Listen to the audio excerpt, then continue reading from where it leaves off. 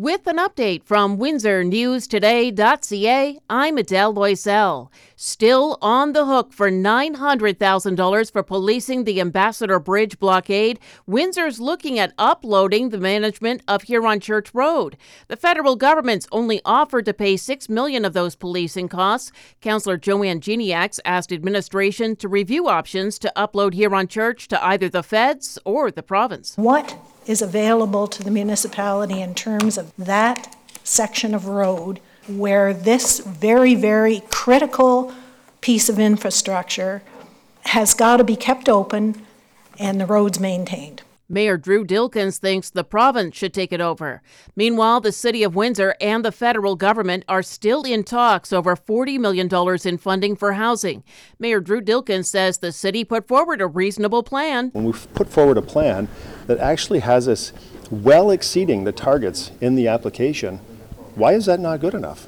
Why can't we move forward with that and be funded appropriately? If the goal is to build more housing, let us and help us build more housing. He's referring to 1,000 acres of land for fourplexes. One of Ottawa's conditions for the Housing Accelerator Fund is allowing fourplexes in low-density areas.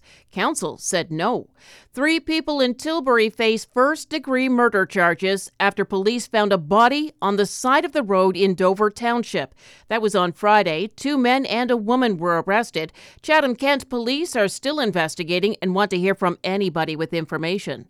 Windsor police are looking for a suspect after a worker at a West End business was assaulted by someone trying to shoplift.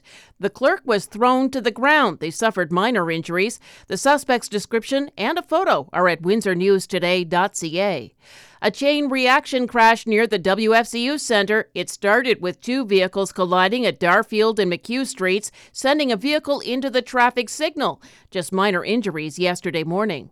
Windsor Regional Hospital has rescinded its COVID-19 outbreak at the 7 North unit at the Met campus.